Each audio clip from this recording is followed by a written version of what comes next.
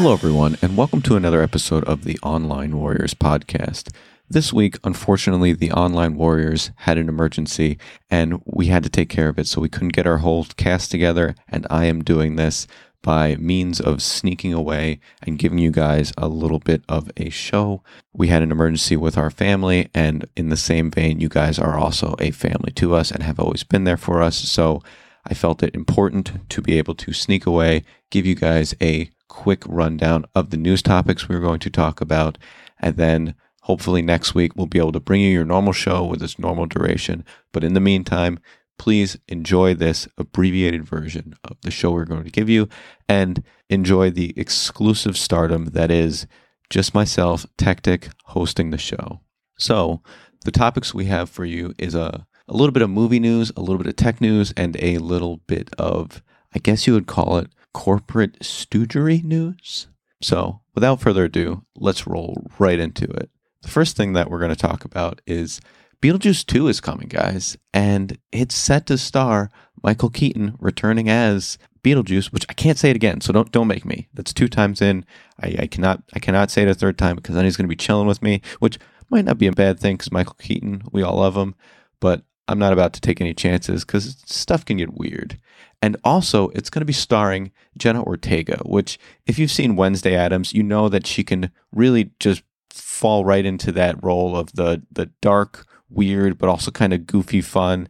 So this is chef's kiss, slam dunk casting, and I'm absolutely excited for it. It might be early to say this, but between The Flash and Beetlejuice, and really just like we've had him play villains in various Spider-Mans, and he's been in the MCU, and I'm gonna say it, Michael Keaton, you're doing it. You're doing it. I'm so excited because like he was the best Batman and he was the best Beetlejuice. He was the only Beetlejuice, but man, and there's so many movies that I just absolutely loved him in growing up. Like those of you who might not seen this, but Duplicity, and where he plays that one guy that likes pizza. Oh my goodness. Those who know, you know. This is an absolute must see. I'm so excited for it. The casting couldn't be more perfect. I wish I had the opportunity to watch more things that Jenna Ortega was in to be able to gush about her as well. But as I said, her and Wednesday Addams has just this massive following almost instantly, and I couldn't be happier and more excited with this up-and-coming movie. So as far as my comments and critiques, it's really a no-notes situation here. No notes, guys. You guys... If you can bring a lot more of the returning cast in and keep the weird Tim Burton zaniness that we got to know and love, this is going to be a banger, just an absolute banger. The next topic that I want to talk about is the Asus ROG Ally and its specs relative to the Steam Deck. So this thing is coming out with some pretty impressive specifications right off the bat, and you might go, wow, I got to buy this, but honestly, I've got a certain level of hesitancy with this one. So before I roll into that, let's talk about it a little bit more. So it's coming in at $699.99 for the Z1 Extreme and $599.99 for the regular Z1.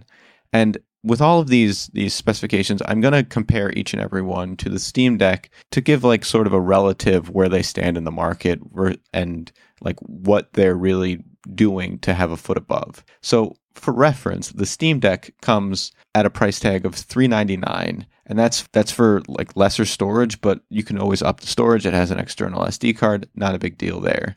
The one thing that really truly is a standout, and this is the one I want to talk about first, is it features a UHS-11 micro SD card slot, and this will allow for faster transfer speeds from the SD card relative to its competitors. Now, this is important to me because, as I just mentioned, external memory is huge with regards to saving your games to and having communication to and from the processor relative to the external storage.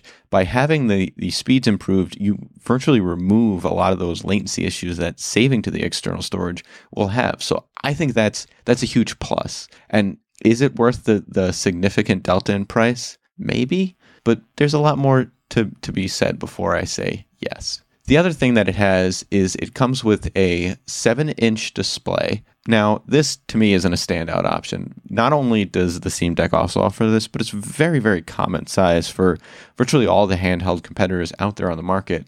So with 7 inches, I'm not wowed there. The processor is an AMD Ryzen Z1. This is a powerful processor. This has the capability to run Windows very well.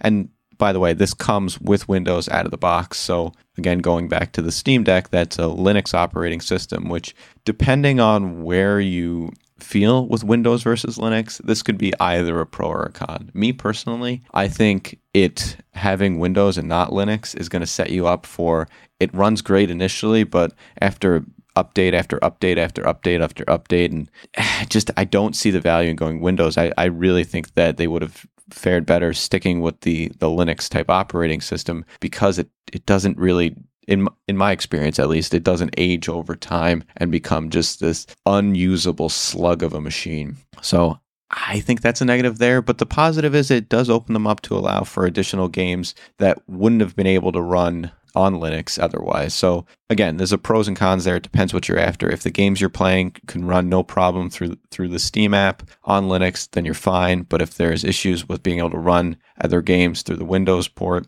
then there's value to be had there. The next thing is it comes with 16 gigabytes of RAM. This is another thing similar to the 7-inch screen. It's a common feature, not a standout feature. So, okay. And with the 16 gigabytes of RAM, we can also say that it has 512 gigabytes of storage, which is also another thing available in competitors. But for the price, it's now becomes more reasonable when you look at the price like the Z1, because if you wanted 512 gigabytes in the Steam Deck, you have to pay even more money for it. So for $100 Delta, if you go to the 512 gigabyte version and you get a little bit better processor, there's where I can start to see the value. But if you're just relying wholeheartedly on the external SD card, no way. And then the last feature that it has that really stands out, it has biometrics basically for finger sensor scanning and things like that. But overall, like I said, there are really 3 standout features: is the out-of-the-box storage capacity, the processor, and the UHS micro SD card slot. Those 3 features, depending on what you're after, might not be worth the extra $200 to drop on a system. So for me, like I said, I rely heavily on the external SD card. I don't mind running a Linux system. It hasn't really bothered me yet. And I don't like Windows. So for me, this would be not a buy situation unless it significantly came down in price to be more comparable. And if you're listening to this, you have the faster processor. Honestly, make a Z1 dud. So you got regular Z1, you got Z1 Extreme. Make Z1 dud. That is less storage, runs on Windows, and is at the price point of the Steam Deck, and I'm there. So with that, we're going to take a brief break, and we'll get right back to you with the rest of our show. Now. This advertisement is brought to you by Riz. It's the new term that the kids are using these days to say swag or swagger or drip. So if you think you're cool and you've got game, you've got the Riz. So the last topic we're going to talk to you about is with respect to Disney Plus. There's actually 2 independent news articles that I wanted to talk about that kind of paint a cohesive picture of what the heck's going on at Disney. So the first topic is Disney Plus sheds 4 million subscribers in the second straight quarterly drop. Honestly, this is not a surprise at all. Their content has been dud spud potatoes. We've talked about even one of their flagship shows being The Mandalorian, that this latest season is just, it's not hitting. They've basically killed the show with the integration of Boba Fett. And it's been like lackluster content after lackluster content. As Illegal said, the only thing that really is standing out is Andor, but like I don't think people are really care enough about Andor to pay a subscription fee. So this makes sense to me. Like, what are you guys doing? You're just the Marvel content no one cares about. The Star Wars content, they're kind of not doing it justice at all, which is mind-blowing because the universe is so expansive and there's so much potential there. I don't understand how they're flopping with this. And then on top of that, they're not making the rates really favorable to make people want to get it. I mean, all of our streamers are now adding commercials and things like that, and it's just making it less fun for the user experience. So yeah, no kidding, Disney Plus. Of course you're losing more subscribers. Interestingly enough, the other news segment that I wanted to mention is that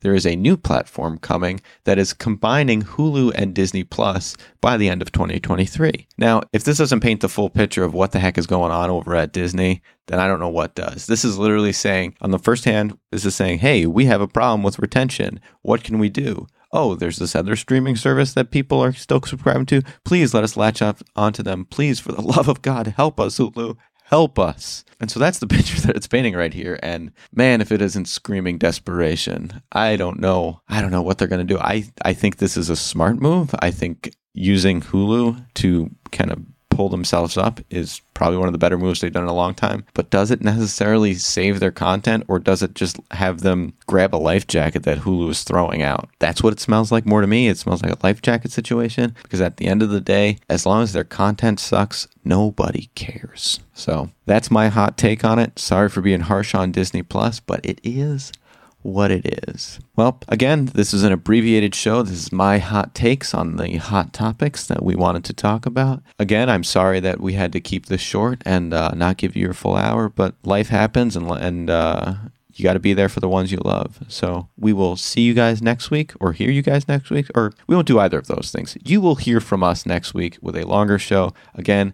sorry for the inconvenience, and we look forward to podcasting with you in the future.